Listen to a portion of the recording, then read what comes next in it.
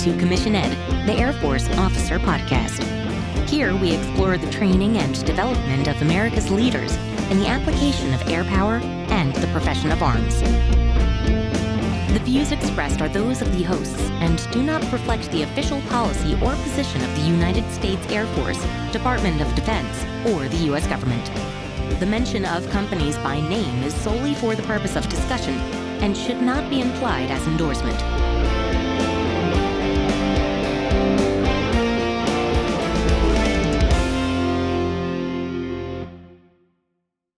Welcome back to another episode of Commission Ed, the Air Force Officer Podcast. I'm Colin Slade. And I'm Reed Gann, and we're your hosts for Commission Ed. Today, we get to bring you some knowledge bombs from one of the coolest guys I've met in the Air Force, Captain Johnny Jopling. He's a 31 Papa, a security forces officer. Real quick, I'm going to drop some stats on you. In the interview that we do, we talk about how big the career field is, and we couldn't remember at the time. We didn't have the numbers written down. There are 38,000 security forces airmen across the total force, less than 800 officers. Which is crazy. Yeah. So not a huge amount of them. I've worked with a few, but not a whole lot. And they have a huge responsibility, as we'll get into in the interview. I really enjoyed sitting down with Johnny. He's a guy I stay in touch with. You know, there are a couple throughout your career that you'll meet and you're like, I'm going to stay in touch with this guy. Yeah. And he's definitely one of those. Really enjoyed having him on. Yeah. Learned a whole bunch from Johnny. Appreciated his experience, not just his experience, but his ability to communicate his experience, the things that he's seen and done, the incredible importance of the security forces mission, protecting the base. We'll get into all of that in the interview. But yeah, very much appreciated everything that Johnny had to say. Awesome. With that, let's turn it over to the interview. Welcome back to the podcast. Today, I'm joined by my good friend, Captain Johnny Jopling. Johnny, I am super happy you're joining me today. It has been too long, brother. I hope you're doing well. It has. I'm excited to be here, and thanks for having me. Yeah. So today, you're going to elucidate a career field we've all seen, right? Every single person who's approached a United States Air Force installation has seen this career field. But I don't know a whole lot about it outside of what you and I have talked about. You and I met at OTS. We were both flight commanders. And we shared a cube wall, basically, right? Up there in Cube City. And man, we had some good times. But honestly, I didn't delve into enough about what your career field is and what it means and how it fits into the broader Air Force. So I'm looking forward to having you come on today and talking about it. So why don't we start off with who is Johnny Jopling? Where are you from? How'd you commission? Where do you go to school? All that kind of stuff. And we'll just get to it from there. Okay. Yeah. Once again, thanks for having me. I'm excited to be here. I'm from Louisiana. You probably can't tell by the accent, and I get that a lot. But I was born in Monroe, which is the northeast part of Louisiana. Graduated from high school here, and then I went down to actually Baton Rouge Community College for a semester. My grades didn't reflect what LSU wanted. They were good grades, but because of standardized testing scores, and that'll kind of go into some of the philosophies that I talk about later and about just Sure. kind of owning and not accepting no for an answer. I did a semester there. Went over to LSU for a year, and then I actually ended up transferring back up to the University of Louisiana at Monroe.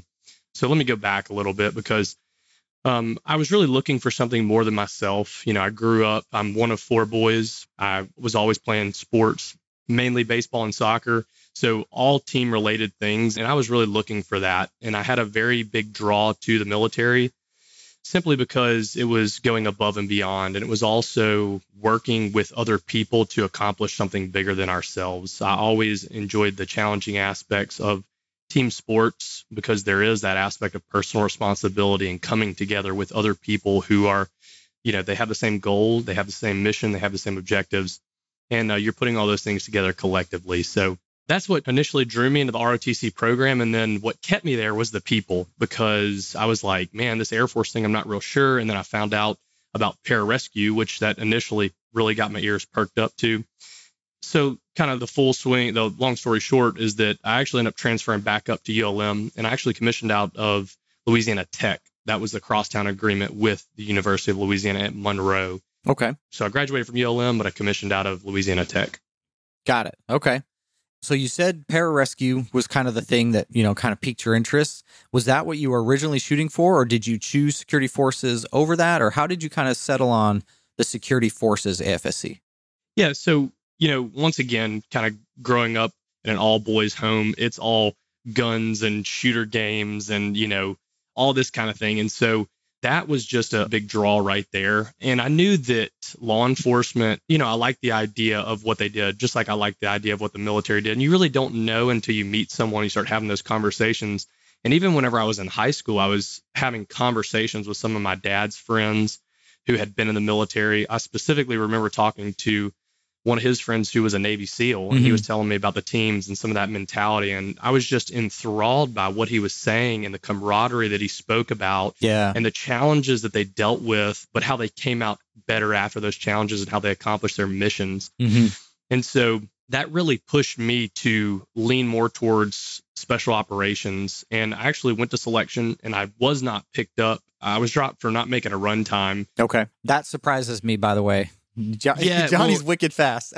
Well, it's actually funny because, I look back at it and I'm like, man, if this was, a year later, I feel like the story would have been rewritten. But with that said, security forces was on my list. I was getting a degree in criminal justice, but I was shooting for pararescue. Well, at the time, security forces was understaffed. It was undermanned. And so they would not allow me to go back through selection. Eventually, the Air Force did the right thing, and how I saw it is that now they have an obligation that if you want to go try out for a special operations career field within the Air Force, then you're allowed to do that regardless of the Manning's document or, kind of where your career field is standing at now. So, kind of the long story short is that I ended up going to security forces and stuck with it ever since. Nice. Okay. So you graduated, you commissioned, you dropped security forces. Let's start there. What does officer training look like for security forces airmen? Maybe how is that different, or is it the same as what, your enlisted get? And kind of like, what is security forces? Again, we kind of hit it at the top, right? We all see those gate guards. We hand them our IDs. We salute smartly. We head on in, but it's bigger than that. It's got to be. So let's start with tech training. Let's start with tech school, and then let's start getting into some of the mission aspects.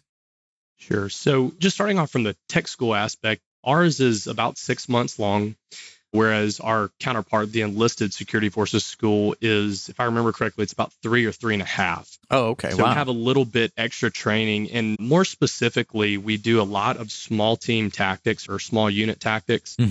And really, I look back on that. It's not so much about the tactics. It's about, learning how to lead, because throughout the school, you're put into leadership positions. So week 1, Reed might be the class leader. And then week 2, Johnny might be the class leader. And it just rotates like that. And so throughout the process, it's very similar to how we ran OTS. You have a class leader who prepares a class and dismisses the class. And you have flight leaders and so on and so forth. Yeah. That's how this is ran. So the emphasis really it is on task, because there are tests and there are specific graded events that you have to pass. But there's also a very big push for leading and leading in a stressful environment. Okay. And that's probably the biggest thing that I could say that is different from the technical aspect of our enlisted counterpart, that leading and leading well is pressed upon very heavily. And, I know that he's a lieutenant colonel now. Lieutenant Colonel Weish was our course chief at the time. He was a captain, and he was a Purple Heart recipient, along with another major now who's actually an ALO.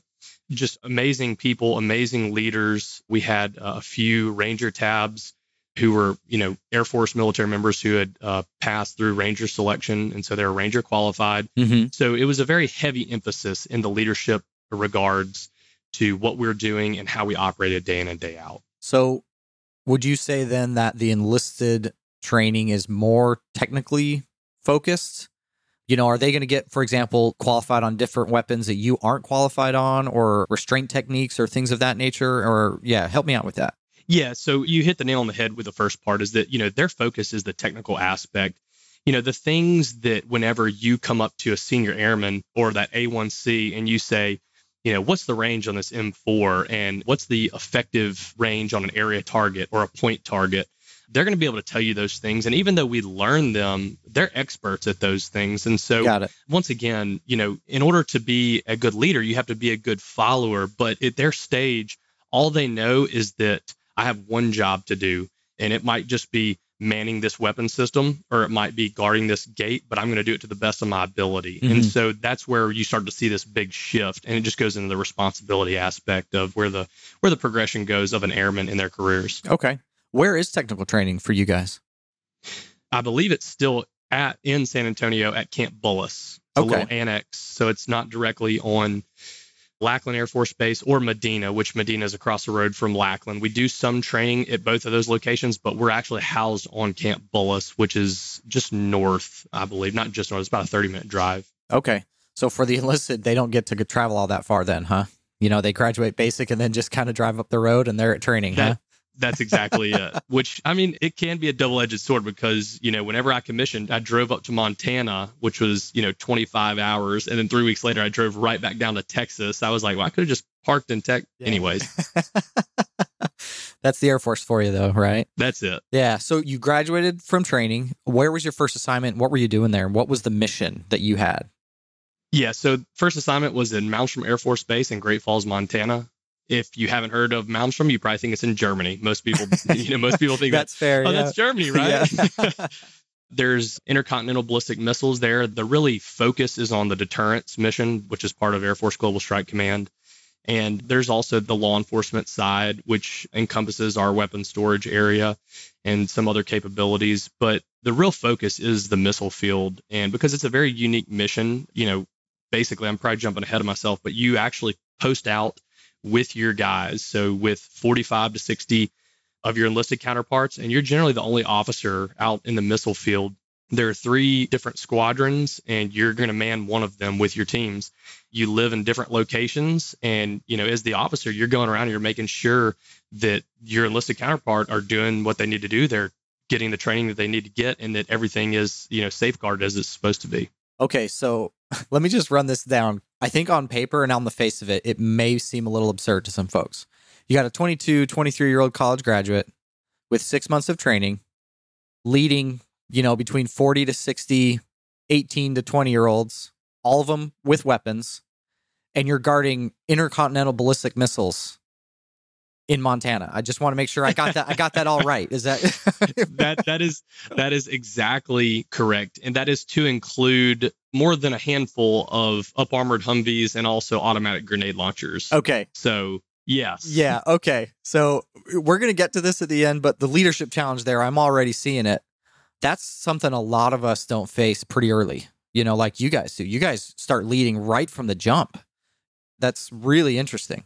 Yeah, it is. And, I have so many stories. I did not have a great master sergeant. He was a master sergeant. That was his rank, but he was my flight chief going off. And so, you don't know what you don't know whenever you start off in the big blue. Yeah. And so I kind of had to learn oh, this guy is not respected. This guy isn't doing a lot of things right because, I had some great examples and I knew what leadership was, but applying that leadership directly to the job sometimes looks different. Sometimes you have to make adjustments because of certain missions require certain skill sets, or they require, certain things to be changed for the Air Force or for security procedures. And you just think, oh, well, that's just normal because of that, whenever in reality, that's not normal. Yeah, so okay. There are some very interesting challenges that up and down the chain that you see in that environment. Johnny, I know you and I counseled all of our cadets at OTS. Find a good senior NCO. Yes. A good senior NCO can set you on the path. And if you don't have a lot of sight pictures on what that can look like, that can be a real big challenge, until you figure out, wait a minute, I've been following the senior NCO and he or she's not firing on all cylinders or whatever, that can be tough. Yeah. And, just to kind of piggyback on that, I'm still good friends. I'm not going to use his name, but he's a senior master sergeant now. Yeah. And he's only about 15 years into his career. So if you know kind of the rank structure, he's burning pretty fast. He will more than likely be wearing feathers at some point in his career. And I can call him up today and he'd answer the phone. And that's because, like you said, you find one and you don't let them go because they're better than gold in many, many circumstances. Yeah. Yeah, absolutely. Awesome. So how long was your assignment there at Malmstrom before we met each other up at OTS? I actually didn't finish my full assignment. So officer training school was on the hot job list. And, and this is where personal responsibility plays into it. I was frustrated, honestly, while I was in Montana. I wanted to deploy. I wanted more experience. I wanted these things. And at the time, Global Strike Command, especially northern tier bases that had ICBMs as a primary mission, they were quote unquote deployed in place. Yeah. So you would get stuck there for 3 years and possibly a fourth year. And I was honestly almost looking for a way out. And I probably allowed emotion to drive even my decision to go.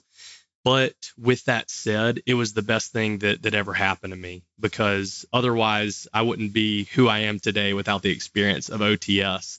So I was in Montana for 2.5 years. So I knew now Lieutenant Colonel, I'm not going to use his name, but he was our DO whenever I first showed up. Yep. First name starts with a K. Yep. Gotcha. And so I knew him from ROTC at LSU. And I made a phone call to him and said, hey, I'm interested in this. What do you think? And he said, I can talk to the boss. It shouldn't be an issue.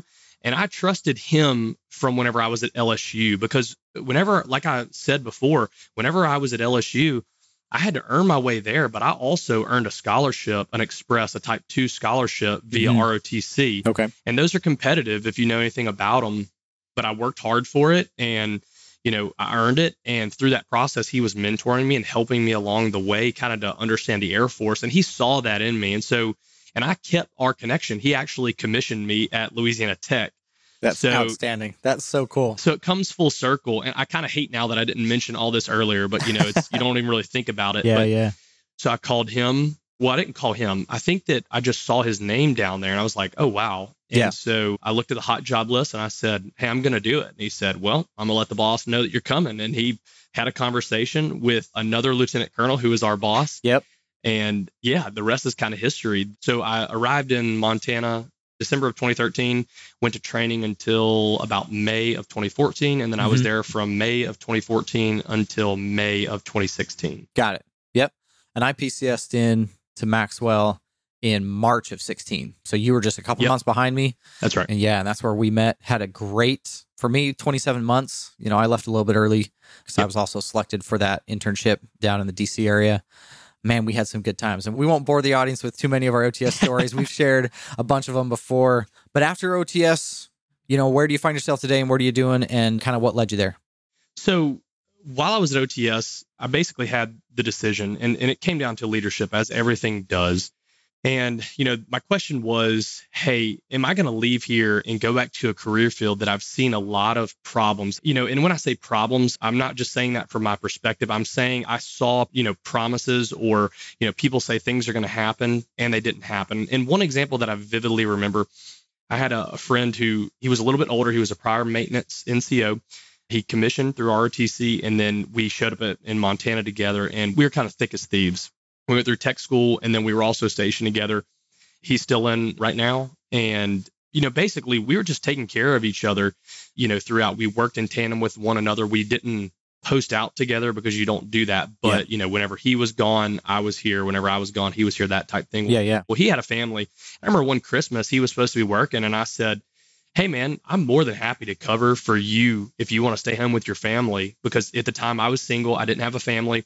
He had a wife and a few small kids. Yeah. And I said, and also I'll pitch it to my flight that if you have anyone on your flight who's in the same predicament, you know, I think that they would be more than happy to help that out. And then maybe, you know, later on down the road, they can make it right. I said, I'm not worried about it, man. I just want you to be able to have that opportunity with this Christmas. Well, you know, we just did it. We just made it happen. And lo and behold, the squadron commander came down on him and had a very direct and pointed conversation with him, but he never had it with me. And I found that very odd because it wasn't him just making a decision. We agreed to this, and we also agreed to it with our flights to do that. And basically it was like, if your flight's going to be out there, you need to be out there. And where I understand that and I respect it, because I am, hey, lead from the front. You're not going to not do something that you ask someone else to do. Yeah. If you ask someone to take out the trash, you better be willing to take out the trash. Yep. If you ask someone to scrub a toilet, you better be scrubbing a toilet. But in this case, we specifically set it up to where his flight had the same opportunity that he did. And so we both said, hey, yeah, we're good with this. And I respect him as a leader. So it wasn't a leadership issue there, but I was very just disappointed with that decision. And so I think that kind of played into the role of me questioning and looking into leadership. Yeah. And it's interesting because I've heard this with a lot of career fields, and now, and we'll get into this, I'm currently going through SOS and e-learning, so distance learning. Yeah. You know, you hear this all over the Air Force. You know, it's situations like that are kind of the personal choice or personal brand. Yeah. And, you just question that. And I hated feeling that way. Yeah. Because whenever you're doing the job, it's the best thing ever. It's the stuff outside the job that really just drains you and kind of sucks the life out of you. And that's kind of where I was thinking, am I going back to a career field like that? Yeah. Yeah. So that's really the biggest thing for me that said, hey, you might want to look in the reserves and having a little bit more control of where you're going, what you're going to be doing in that type of process. Yeah. Yeah. Colin and I talk about how it's all about trust. It is all about trust. And when you violate either the connection, right? You don't have that interpersonal connection and that's not working. Trust isn't going to be there. And if there's any reason to doubt character, and I can kind of see how in that story, it just started to put some cracks in that facade for you, just enough. Exactly. And one thing, and I didn't mention this earlier, and once again, I probably should mention these things, but that particular flight commander, my friend who I switched with, he was the #1 graduate out of our security forces tech school. And he also was the Todd Helton Award winner, which is a leadership award. And so I hold him in very high regards leadership wise. And I mention that, but I say that just to give a little bit of qualification for where his head would have been. You don't go through a 6-month course and graduate #1 and you receive a leadership award because you fake your way through it. Yeah. Just a genuine guy. And this decision in no way would have compromised his leading ability, especially with a flight as big as he had. Yeah. No, that's good. We're all going to get different experiences. I'm sure we talked about this with our cadets. You want to doubt or have question about the impact you as an individual can have, it can be pretty huge. Individual decisions, individual experiences can have massive impacts on people. And that is both the blessing and curse of being a leader in the United States Air Force. I think it's a privilege and a challenge. And if you're not a little bit nervous, every time you walk into a meeting and you've got people and you've got to make decisions, if you're not even just, thinking about it a little bit, you're probably in the wrong business. Because, careers hinge on this kind of stuff. It's so good to talk to you, man. I missed you so much. I love it. So I love it. I'm right there with you. Yeah. All right. So let's talk Big Blue Air Force. Yeah. What is the AFSC? What is the vision? What's the history and the background? Why does security forces exist? So going into, 31 Papa is the AFSC, code whenever you're looking at it in reference to the Air Force. And initially we started at, Defensor Fortis, defender of the fort. And then you see, on the beret, you have the Falcon and there's 2 runways. And essentially from the beginning of time, going all the way back to security police era is that, it was base defense was our thing so that we could ensure that the mission continued forward. And are we flying? Are we going outside the wire during Vietnam missions? Is it helicopters or jets? It doesn't matter what it is. We have to establish, that we are going to protect the base and we're going to ensure that the mission gets done. And so the biggest overview is base defense. Okay. And then within that, and that's where you have your gate guards. Every single day you drive into work, they salute you and, you salute them back. And there's that gesture, there's that interaction. And, you kind of think, okay, yeah, that's what they're doing there. But that's the first line of deterrence as we know it within the Air Force. It's not just high walls, it's people to people interaction so that, okay, there is a person behind this uniform and they're doing the job. They're making the mission happen. They're ensuring that our planes are protected downrange. They're ensuring that our population on base is protected. And that doesn't only include, us who are military members, but also you have on-base housing, you have civilians, you have, all different types of people that are coming to that base for different things. And so ultimately that is the big mission. And so within that, we have some different paths you can take, especially for our enlisted counterparts, is that we call it their shreds. Okay. So you can go and you can be a cattle member, so combat arms. Those are the folks wearing the red hats that teach you firearms instruction, right? That's right. Okay. They're going to teach you firearms. They're going to ensure that the range is safe. They're going to teach you all those basic skills there. Okay. Then you can also go to be a canine handler. That's another shred that you could go through. And the interesting thing about their career field is that they're not only working at the base. A lot of them, they are kind of used in different capacities. If the president or someone of that nature is going to come through, the Secret Service will task them because they need to use that canine for the canine's capabilities. And whether that's an explosive detection dog, whether that's a narcotic detection dog, every dog in the military is dual purpose. Okay. So it's going to be a bite and an explosive, or a bite and narcotics. Okay. They can't be narcotics and explosive. There's some cross-pollination that causes issues there. Got it. Okay. But then we're actually, another kind of general overview that is coming is that we are moving towards a federal certification for law enforcement on bases. Okay. And I think that it's an old concept they're kind of revitalizing, but it's also going to kind of bring back understanding that we're not just defending the base. We're also making sure that the things that go on the base are legal and ethical and moral. And that's where you kind of can intertwine investigations. We do have an investigations branch within security forces who works hand in hand with OSI. Okay. I know that you've had an OSI special agent on here, listen to that podcast. And so there's a lot at that point starts intertwining. So I kind of give that overview just to say, we have a main mission, but that can change base to base. But kind of going back to the roots is we're going to defend the base. Got it. Okay. How big is the officer AFSC? Like, how many security forces officers are there? I know that there are a lot of airmen. Almost every installation I've ever been at, security forces is usually one of the biggest squadrons. Yeah, it's generally security forces and maintenance. Yeah. I don't have the number, but there's not enough. I can tell you that. Okay. You can always use more people. Yeah. Okay. You mentioned something. You mentioned the beret. What's kind of the background and history of that? Because I know that there are a few AFSCs that wear them. They tend to be more run and gun, shoot them in the face type people, so pararescue, combat controllers. I know some of the special weather people have them. And then there's you guys. And so, where's that come from? It doesn't kind of fit in with the rest, the flight caps and flight suits and stuff. So where does that kind of come from? Yeah. If I'm having this conversation with a flight chief, it's only to get a wicked tan line that looks really dumb. But but that's kind of an inner AFSC joke. Okay. That we talk about. You get this sideways tan going along your forehead. No, if I recall correctly, it's so that you could identify, hey, this is security forces or security police. And basically, it's so that no matter if they're in the BX, in the commissary, around base housing, they're readily identifiable. Okay. And because, if we're all wearing the same uniform, we all look the same. So what shows someone that, okay, there's someone that I know, it's not just, that's multicam. What rank is that? I can't really tell. Is that brown or is that? Yeah, gotcha. Right. So that's really where it came from, so that you're identifying this individual as a law enforcement authority. Got it. Okay. That makes a whole lot of sense. I also know, at least on ABUs, it's a little harder to see on the multicams, but you guys also have a badge that you wear, right? You're given a badge that kind of indicates that you're also law enforcement. Is that fair? So on the ABUs we did on the multicams, we're not doing that right now. Okay. What they're doing, they are allowing one on the shoulder, a shoulder patch. You'll see SF. Yeah. Like at Barksdale right now, it's SF with a black border around it. Okay.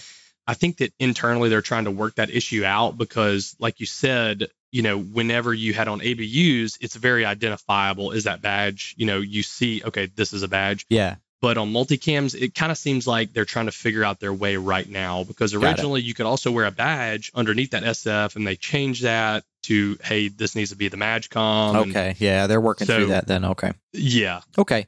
Also, the beret and badge are only worn when you are fulfilling that role. Because I remember at OTS, you were not wearing those things. You had another badge that indicated, what was that badge? Because I'm just trying to, figure all this stuff out, right? You had another one on. Whenever we're using the term badge, what we're talking about is an identifier that you are working in a law enforcement capacity. Okay.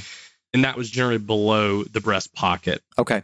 But then the badge that was above the name tapes, that just shows that your current AFSC is security forces. Okay. But in the role at OTS, I was not acting in a security forces capacity. So the badge on my ABUs had to come off since I was operating as an 81 Tango. Got it. Yeah, because again, you don't want some person walking through the BX to, try to enforce the law if they're not authorized to do that, because that's what those things signify, right? Exactly. Those things signify an authority. That's correct. That's correct. And that's a really different thing. We as commissioned officers have authority just by the nature of our commission. And Colin and I have talked about that before.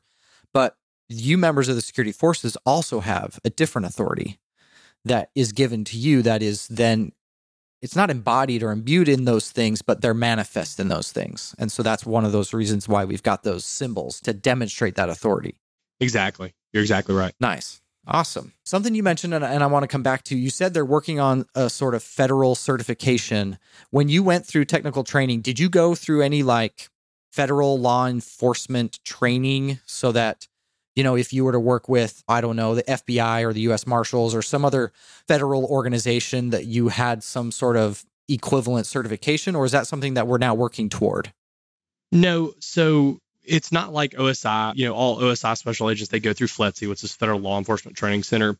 The closest thing that we do is that we can have a LEOSA credential, which is, LEOSA came from the Law Enforcement Officer Safety Act. And it basically identifies you as a law enforcement officer.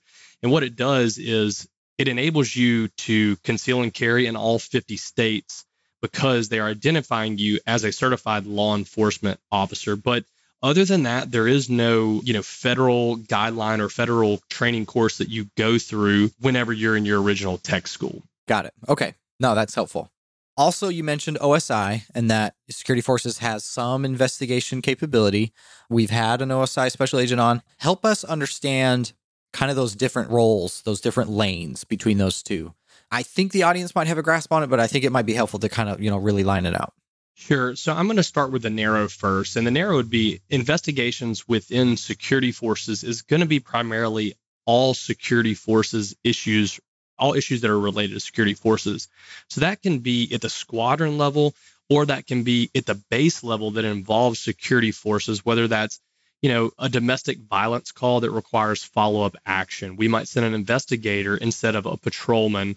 An investigator is going to be in plain clothes. They might, you know, allow them to come into the office and just have a conversation so that there's not any, you know, anything that could intimidate them or scare them or have them worried about anything.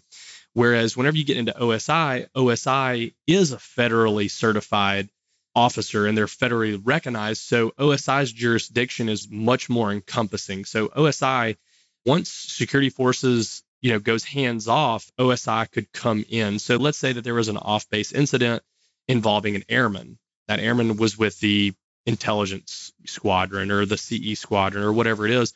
OSI has that federal jurisdiction to enforce the law because there is a United States Air Force member involved in whatever maybe illicit or illegal activities going on, whereas security forces does not have that reach. That's not their jurisdiction at that point. Okay. So you folks then are the fence, maybe, you know, some designated distance related to the fence, right? Because you can't wait until they come inside to take action, right? If you've got an, you know, adversary you need to take care of, there's got to be some distance there that you're allowed to engage. And then everything happening on the inside, generally. Is that kind of a fair designation of, you know, who's kind of got the lead? And then depending on the nature of it, if investigations have to go further, you may have to hand off. And that's probably going to be all coordinated. You guys coordinate quite a bit on this kind of thing, or? Yeah, all the time. And that's one thing that I think is a bigger lesson. It's a bigger leadership lesson. Knowing your skill set and knowing your mission is so important, because if you don't stay in your lane, you will get ran over. And it's not fun.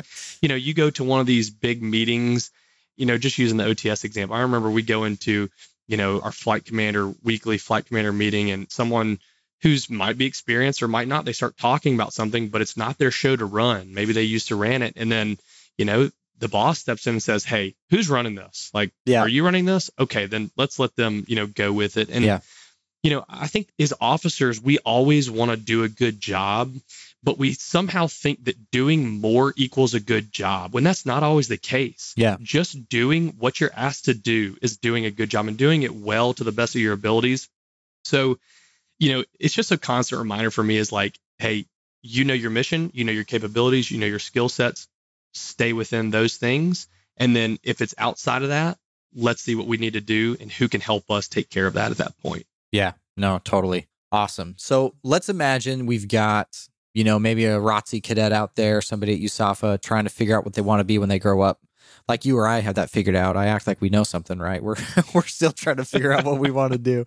So if you were to kind of give them, you know, a little bit of what does a day in the life look like for a security forces officer? I know they're going to be vastly different, right? If you're going to be stationed at Bellows Beach in Oahu, Hawaii, life is probably pretty cush compared to Malmstrom Air Force Base, Global Strike Command. But what are like some big themes that maybe you could give, quality of life type stuff to help people kind of understand what the job is like? The biggest thing that you're going to see within security forces, just like any other major career field, is that from day one to the day you separate or retire, you will be leading in some type of capacity. Mm-hmm. So, the emphasis is that you will be making decisions. You will have to take responsibility. You will have to have ownership in what's going on. And so I know that doesn't answer the question for a day in a life, but there is a broader theme there that there's a lot of eyes on you at all times. And so whether you're a butter bar or a first lieutenant or an 06, people are looking for your decisions to not only, baseline be made with common sense in mind, but also to enhance the quality of life for those who are affected by the decisions that you make. So on the broadest scale, it's going to demand a call for action that is rooted in leadership. And I know that that's a very broad term. There's some, just broad general things. But like you said, at Malmstrom day to day, if I'm in the missile field, I can control where I go. Do I want to go to LF, Alpha, or Bravo, or Charlie, or wherever? Or do I want to do a training exercise instead? Whereas, here at Barksdale, I don't have the reach to go out to those different places. So like you said, it can be very different. But once again, there is a decision-making process behind that. Yeah. So it is a tricky question to ask. But I think that if I was on the fence about, do I want to do security forces, I would ask yourself, do you want to be heavily involved in leadership and leadership decisions, and which will lead to your development and those, under you? Then that's a great question to ask yourself if you're in that position. Yeah. And sure, maintenance will do that. I think about other career fields, CE is another pretty big one where you can see that. But whereas in contrast to that, as a pilot, you might not have a subordinate until you're 10 years in, 12 years in, 15 years in. So yeah, I'm kind of stuck on that question, to be honest with you, because I feel that it's such a hard one to answer. There's no day in the life. Yeah. It's always going to be different, but there's always going to be decisions to be made. Yeah. I think that's a really good thing to bring out is, yes, there is technical things you need to understand. You need to be a technician at some level, right? You have to know what you're doing. But man, you are leading at a high level and a lot of people from day one until the day you're done. I think that's a really good way of saying that's what your life's going to be like. Whereas, like you said, with other AFSCs, especially in our service, they may be much more technically or technician focused than leading focused. Absolutely. Yeah. Yeah. Okay. So before we get into kind of the more philosophical things, about, handing a ton of guns to people who aren't even legally allowed to buy them in the United States age-wise, do you have like a crazy story that you could share, or, just one of those things that you could not have imagined that this is where you'd be doing this thing at this time, whether that it's a -20 at Malmstrom and the snow's going and you got to go, teach somebody how to stay dry or something crazy. I don't know. You got to have some good stories. Yeah. Well, we're talking about leadership here, so I'll stick with kind of that theme. Yeah. There have been times, and I remember whenever I was at Malmstrom, I was a second lieutenant. We had this thing called the Global Strike Command Challenge. Okay. And it's where all the Global Strike Commands, their bases, they put together different teams and security forces, maintenance, helicopter operations, etc. And basically they're competing, quote unquote, within these other bases to see who has the best squadrons and is it security forces. And then they can make up and you can win what's called the Blanchard Trophy if you're the overall best. So we went through a tryout and I was one of the officers selected to go through this. And so I was rodded from duty, so relieved of duty. And I've heard you can't use that term in the Air Force anymore. I don't know if that's true or not. Yeah, I haven't heard hilarious it. Okay. You can't say rodded. But so relieved of duty is what it stands for. So okay. Every single day we would wake up and we would PT, some type of PT together as a team. Yep. We'd go eat breakfast together as a team. We'd go, break out, hey, go home for an hour, shower, change, get ready for the day. We would meet up. And then after that, it was all security forces related training. And we had a big training plan for 6 weeks. Mm-hmm. And from, 5:30 in the morning until, 4:30 or 5 at night, it was just training with everyone there. There was only 10 of us. And I was just thinking to myself, like, I'm getting paid to shoot guns. I remember going out to the range and we had so many rounds for 203, which is a grenade launcher, that we were having competitions of who could hit what vehicle the furthest. And they had to, like, without aiming properly and stuff like that. Yeah, you just, oh man. And so we're just, just things like that. But I think the best experience about that was before we started, there was 2 of us, we were 2 officers. And we sat down with the whole team and we said, hey guys, we're in this competition to win the competition, not to be some lieutenant so-and-so. So from here on forward, I don't need you to call me by my rank. I don't need to be advised as sir.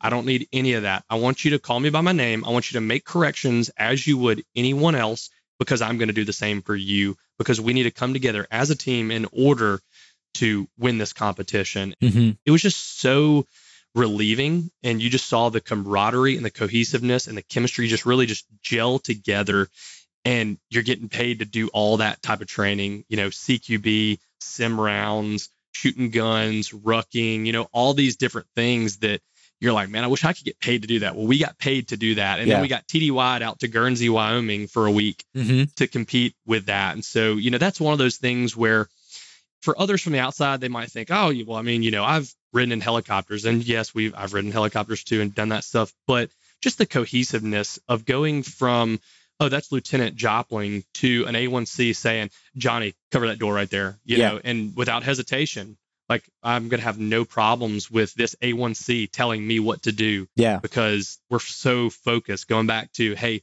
know your job, do your job, let's accomplish the mission together. Yeah, that's a pretty special thing, right? It's only happened a few times in my life, and when you are in a group where everybody's firing on all cylinders, doing their roles, it's a special thing. Yeah, that's outstanding stuff. Awesome. All right, so let's kind of transition to, kind of the end part here where we talk about, some of these real leadership challenges. And you've given us some really good tidbits for sure on some things. And, reps matter when it comes to leadership. It absolutely matters. And I think you guys get, in the security forces career field, I feel like you get a lot of reps. You're given a lot of airmen. You give them weapons, and it's a very visible mission, right? Absolutely. Some retired 06 is going to drive in the gate and see some airman's got a little bit of not quite shaved right here, and you're going to get a phone call, right? I mean, 100%. I know. Yeah. So, or you don't salute the retired colonel's wife who was never even in, but she's a dependent and wants to be saluted because he was an 06 or I've been down that road too. I'm sure. Yeah. So, I mean, that seems like a real refiner's fire. So what are some of those big leadership lessons that meant a lot to you that you learned that are pretty unique to your experience because you were just thrust in at a high level early on? The first thing that comes to mind is, and you can apply this to any part of your life, but how you do anything is how you do everything. How you decide to make your bed, how you decide to fold your clothes, whatever you're going to do, that's how you're going to do it every time after that. And you're going to continue to build those habits. And that leads into the second part of being strong, being fast, being fill in the blank for these kind of almost macho words that we use. They can't replace consistency. Yeah. The person who shows up and just puts in the time and the effort with a great attitude, like that person is the one who comes out on top, because they're constantly seeking not only to make themselves better as a person, as a leader, as a fill in the blank, but they also want to make everybody around them better. And so they become self-aware in that process. And I've really been fortunate to serve with people like that throughout, from being a second lieutenant, a first lieutenant, and now a captain, and really been put in some of those positions to really grow and mature in some of those areas that, man, they just mean a lot. And so, just having that attitude that, there's no such thing as having a bad day. It's only what you make it. I've been thinking about this a lot lately, and that there's no such thing as a bad experience. There's only such things as experience. Yeah. Who says that it's bad? You say it's bad. And earlier I said it, like I said, I was frustrated with Montana. I look back on that and I was like, man, I learned a lot about myself during that time in Montana. I really grew in this area and that area. Yeah. And I look back, and at the time, I'm like, this is such a bad experience. But now on the other side of it, I'm like, I needed that experience. Yeah. Because it wasn't a bad experience. It was just another experience so that I could say, yep, been there, done that. And so, kind of with that theme, I would say there are no such thing as bad days. There's just days, and you can make them what you are. They can be a day full of learning, a day full of growing, or a day full of complaining. But it's all up to you. The amount of work is the same. Yeah. But that's only your decision to make. Yeah. No, that's solid. I remember when we interviewed Major Zane Stedman for the intelligence officer, he was an assignments officer for part of his time. And he said, you know what? People will be miserable wherever they want to be miserable. Yes. They'll be in tears in Hawaii. They'll be jumping for joy at Minot. And so that really gets to your point. And I love that. There's a spectrum of control, right? There's circumstances, who our parents are. We can't choose who our parents are. We can't choose what year we were born, the state of the economy.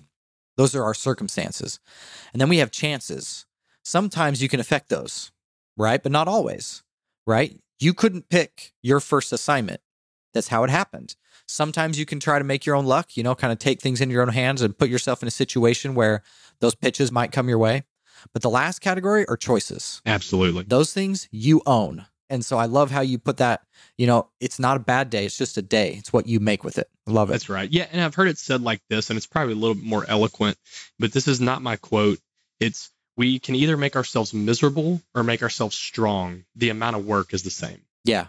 No, I love it. Good stuff, man. That's awesome. Johnny, this has been so good. I want to keep talking for like ever and ever, but I have to respect our audience and their time and your time too. I am so grateful you're able to join us today.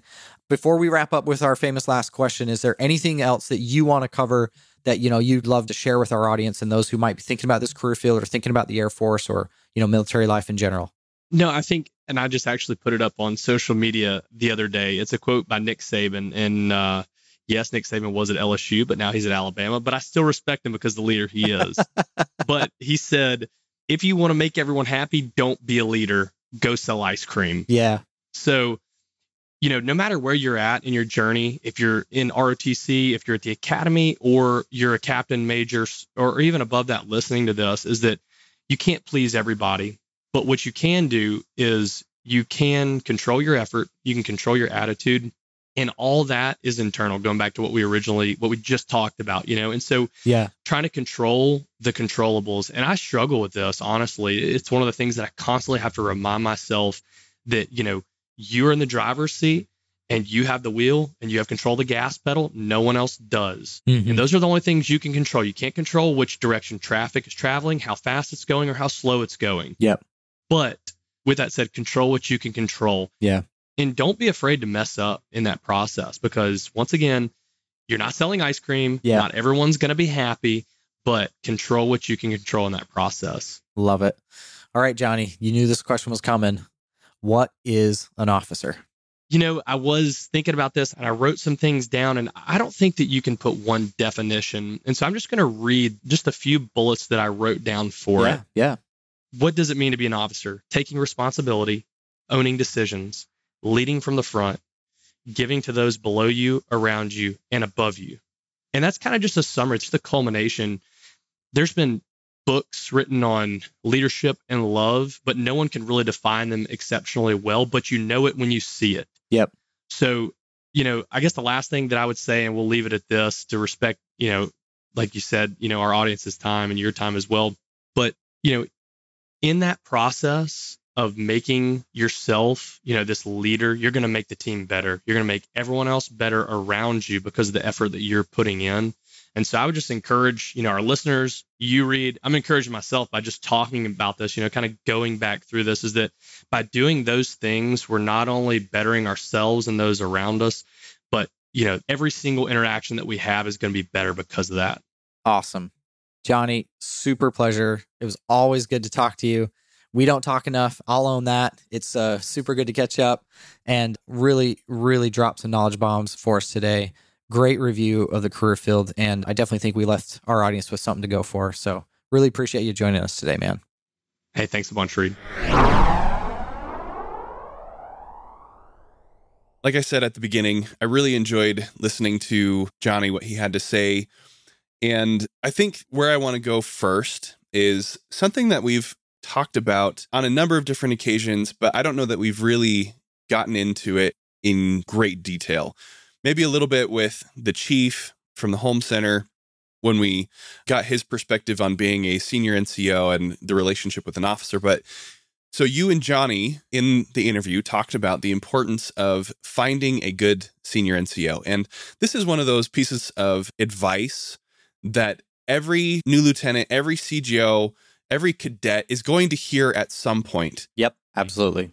You know, they say, hey, as a new officer, what is one of those things that I can do to set myself up for success? And invariably, this is the thing that you're going to hear. Find a good senior NCO. Attach yourself at the hip, learn what they know, just download all of their information, get some advice from them. That's going to steer you in the right direction. And I want to address that head on. What is a good senior NCO? How do you know they are a good senior NCO? And then how do you begin having that relationship with them? Yeah. So I want to start there, get your thoughts. Let's have a discussion about this. Yeah. So first, 100% agree. This is something we've all heard and we've all said, right? Colin, you and I, as instructors to new lieutenants, we said, go find one. So yeah, totally critical. The first thing I think of when trying to identify a good senior NCO is that this is someone that people, including other officers, are listening to. Mm-hmm. And not because they're loud, not because they're in a position of authority necessarily, not just because they're the ops sup or the superintendent. And those are usually good people to look to. But the point is, when they are talking, other people are listening. Yeah. That's a big thing for me to say, hey, they've done something, or they have experience, or they've in some way proved themselves worthy of being listened to. For me, that's a big, hey, this is how you can identify them. And then to your second question, how do you start the relationship? You ask a question and you listen. When you listen, it demonstrates a humility, it demonstrates a willingness to learn. And that is what a senior NCO wants to do. That is part of their charge. In the little brown book, it says a senior NCO is to mentor company grade officers. So if you as a CGO are listening, that is how it starts. And I think that's my advice on how to identify them and how to get that relationship started.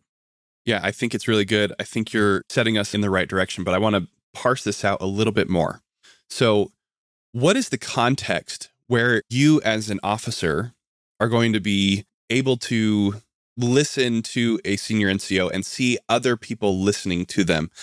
Is this in a staff meeting? And so that the senior NCOs that are there are all flight chiefs or superintendents of sections or something like that? Are those the people that we're talking about?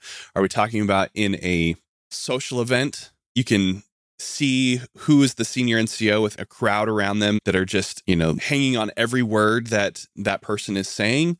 Is it that you're making the rounds around the squadron and you happen upon a section meeting, flight meeting, or just an informal mentorship moment on the flight line under the wing of an aircraft? Do you see what I'm saying? Like, how does this actually happen? Where do you see these things happen? I think it's all of those. And I think that's an important distinction. I don't think this is a binary, I am going to go to this thing and I will therefore find my senior NCO mentor. I think you need to have an attitude, a perspective, a way of being of I need to learn.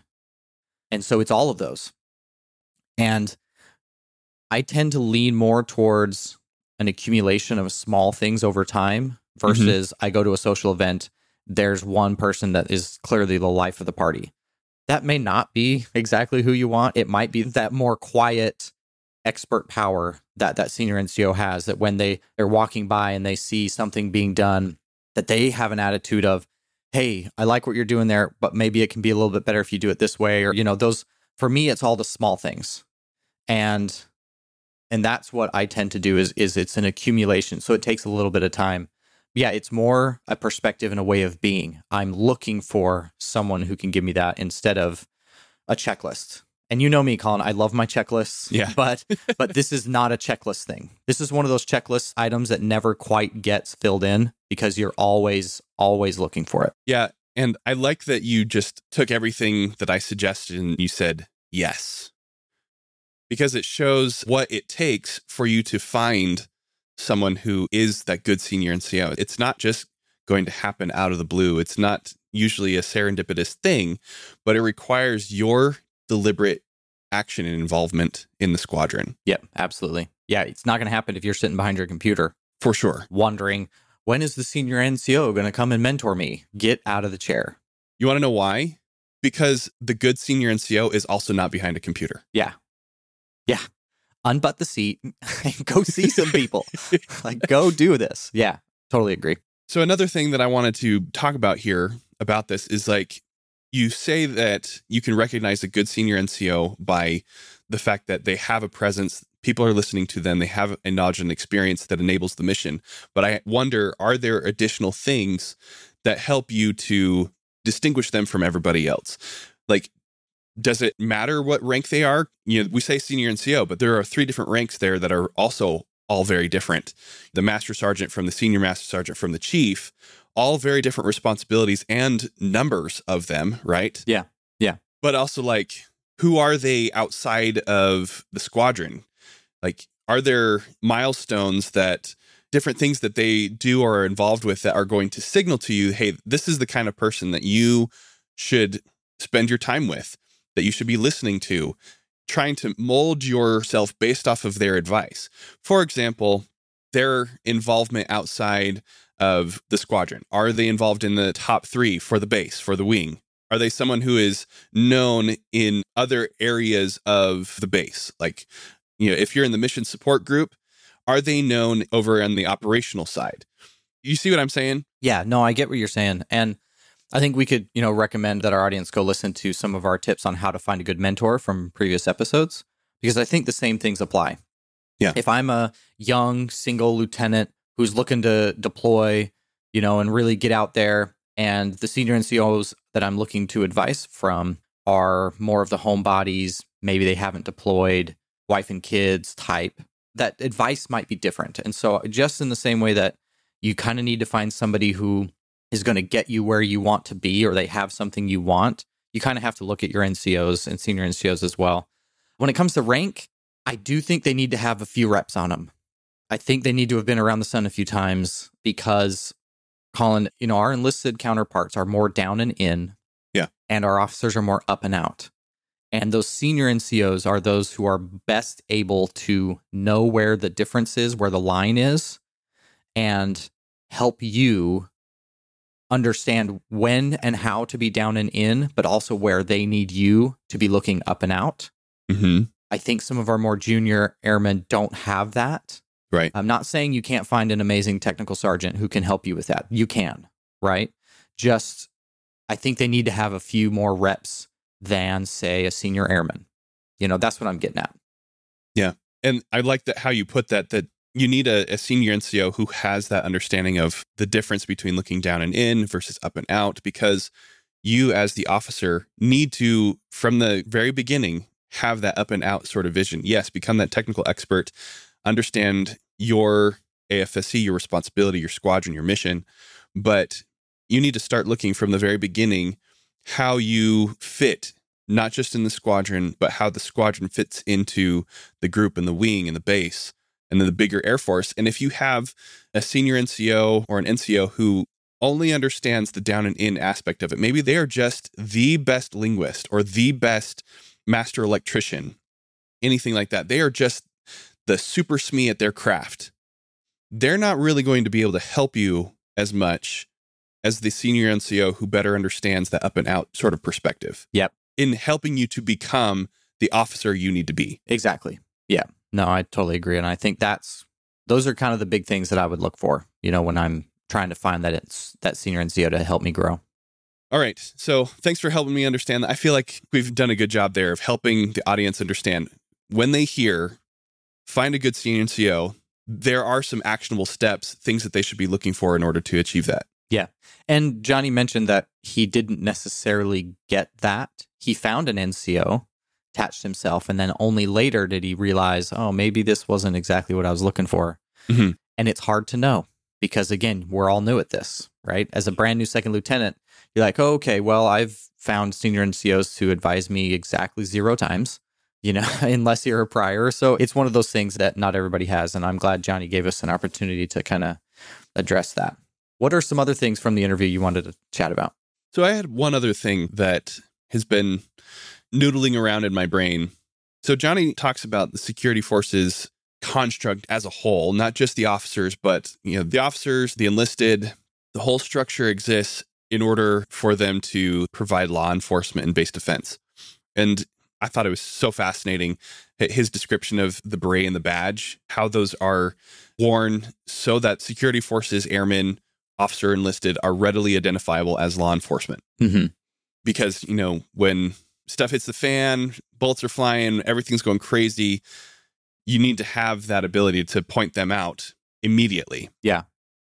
And so that beret and that badge then become a physical symbol of an authority that they have that is separate and distinct from the authority of the commission. But then I got to thinking about it, and I had to ask myself, is it though? Like, is the law enforcement officer's authority really that different from the commission that we receive as officers? Because when you think about it, what do we all swear? To support and defend the Constitution of the United States, which is the law. Mm-hmm. It's the supreme law of the land. And so I know that they are separate and distinct. Like, in my heart, I know that. In my mind, I know that. But because we're all protecting and defending the same thing, where is the line there? Yeah. Like you said, the ultimate source is the same. The ultimate source is the same. And I think it's about the authority that you are given specifically to operate, right? I have authority to do my job. You have authority, Colin, to do your job. And a security forces airman, officer or enlisted, has authority to do their job. And yet the source of that authority is the same. It's just who gets which piece of that pie. There's only one pie, right? Mm-hmm. It's the same pie. I'm partial to pumpkin, but that's not what we're talking about. The point is, everybody has a different lane, a different piece of that, and they execute it differently. But yeah, I think the ultimate source is the same. And I think that's important to recognize, is that is where we get our authority and our power. It just manifests in different ways. Well, let me go a little bit further on and explain why I'm thinking about this. Like, are these slices of the pie actually that different? For example, I know that a commander has the ability to detain, to imprison, to punish, dock pay, require that certain duties be performed in response to poor behavior that go against, in response to infractions of the UCMJ, right? Mm-hmm. Well, is that they're usurping the authority of the security forces, or is it that there is a very specific difference between the things that the security forces airmen are able to enforce versus what the commander can? And maybe a part of this is just, I've never been a commander. I don't know. I've never been to a squadron commander's course to see exactly what I can and cannot do for NJP and those kinds of things. But do you see why I'm wondering? Yeah, no, I do. And in a preview of a future episode, my thought is call JA. That's the first thing I'm thinking. But the next thing I'm thinking is there's entire books on this, The Commander and the Law. And you see them all the time. And again, I think the source of the power is the same, but there are lines.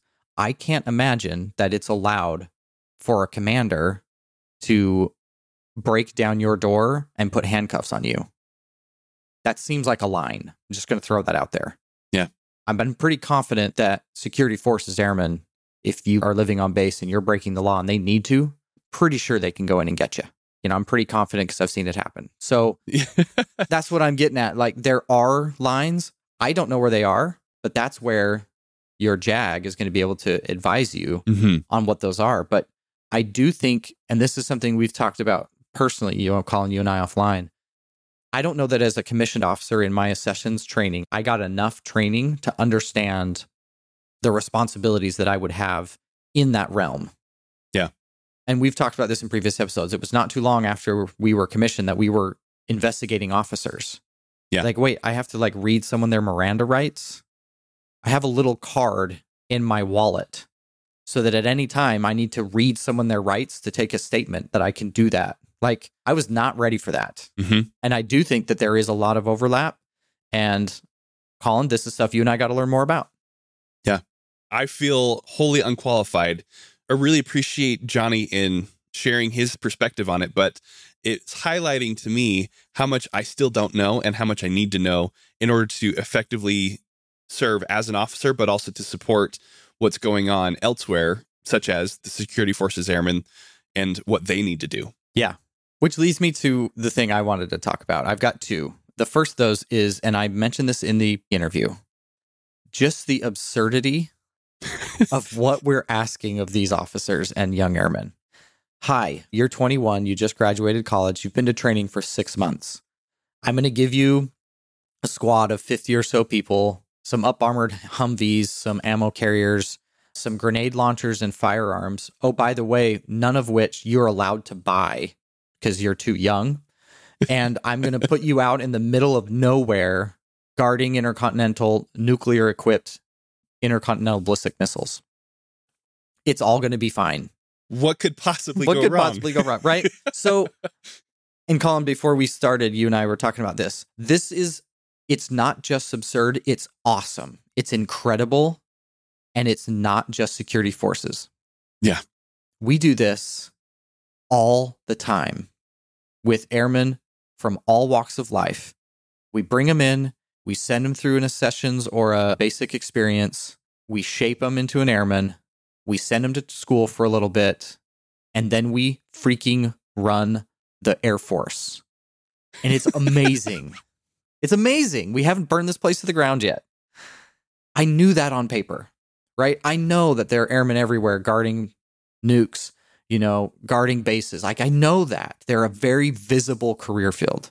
But it really sunk in as he's talking about it, going out to the missile fields with his team. And so I love that he brought that. And I hope our audience can see this image in your mind. I want you to imagine yourself, no matter what your station is, 6 months from now, leading 50 people to go guard ICBMs. And it's going to be fine because we got this. Come on. How cool is this? I mean, things do go wrong. Yes. Yes, they do. The Air Force is not perfect. But like you said, the fact that we haven't burned this to the ground yet, that we don't have nuclear missiles constantly flying off and, airplanes going to places that they shouldn't, and the nation's secrets, being constantly, shared out. I mean, those things do happen. Yeah. Maybe not the nuclear weapons flying off in any direction, but, things do go wrong. But the frequency at which they go wrong pales in comparison to how often we get it right. Yes. Enough so that when any of those bad things happen, everyone's shocked. Yeah. Right? It makes front page news across the globe. And it's just, super, very blue go Air Force moment for me with Johnny. He's just so calm, cool, and collected. He's like, yep. Yeah, just like this is what we do. So, yeah, I love that. And I know we talked about it in the interview, but gosh, it just hit me. And very proud to be an airman moment for me. The next thing, and it was so fun to talk to Johnny. And I wish you could have been there, Colin, those late nights grading papers in Cube City. Oh, I've been there. Yeah, I know. But he was one of my sanities. He was one of those people who could just, I needed that, man. Thank you. We're going to be okay together. He was such a stalwart, just an awesome wingman. And like I said, we stay in touch to this day. But something that you may have picked up in the interview, and I think our audience may have as well, is he is probably one of the best officers I have ever known who is able to very, very delicately balance this idea of being liked and giving necessary negative feedback. Mm-hmm. He kind of doesn't care if you like him in a way, and it's so hard to describe. I mean, I've been trying to think about this forever. I think the quote that he gives at the end from Nick Saban about if you want to be liked by everybody, sell ice cream, don't be a leader. Mm-hmm. He lives that completely. And he had no problem telling his cadets when they screwed up. Zero. I mean, that was dumb. He would not pull punches. He would let them know. And he was not liked by his flight. He was beloved by his flights. All of them. They would do anything for him. Yeah. And I think that's something that I see a lot of young officers, especially, working too hard to be everyone's friend. And I'm not saying be a jerk. We've said that before, right? You need to be a decent person. Yeah. Be kind. Yeah, exactly. But also don't make that your goal. Don't make it the goal for everyone to like you. Yeah. Because that's not what our airmen need. Right. They need, as you've described in previous episodes, they need that father figure or mother figure. They need someone to say, that was not good. Mm-hmm. And he, better than almost anyone I've ever met, can connect with his people deeply and profoundly, yet tell them when they screw up. And I've seen it. I've seen him give feedback to his students in ways that I was like, woo, that was harsh, but they're just eating it up. They're just eating it up.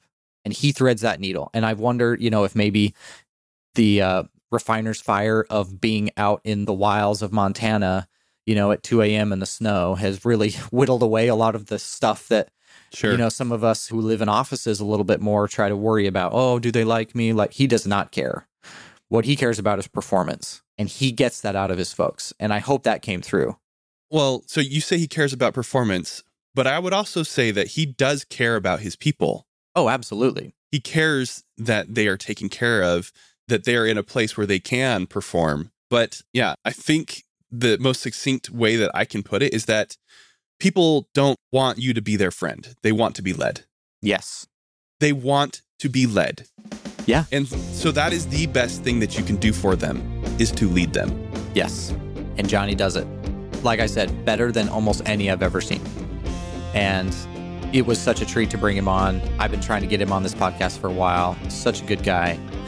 Yeah, he does not sugarcoat things. He tells it like it is, and people respond to that. And it was really fun to bring this interview to the audience. Yeah.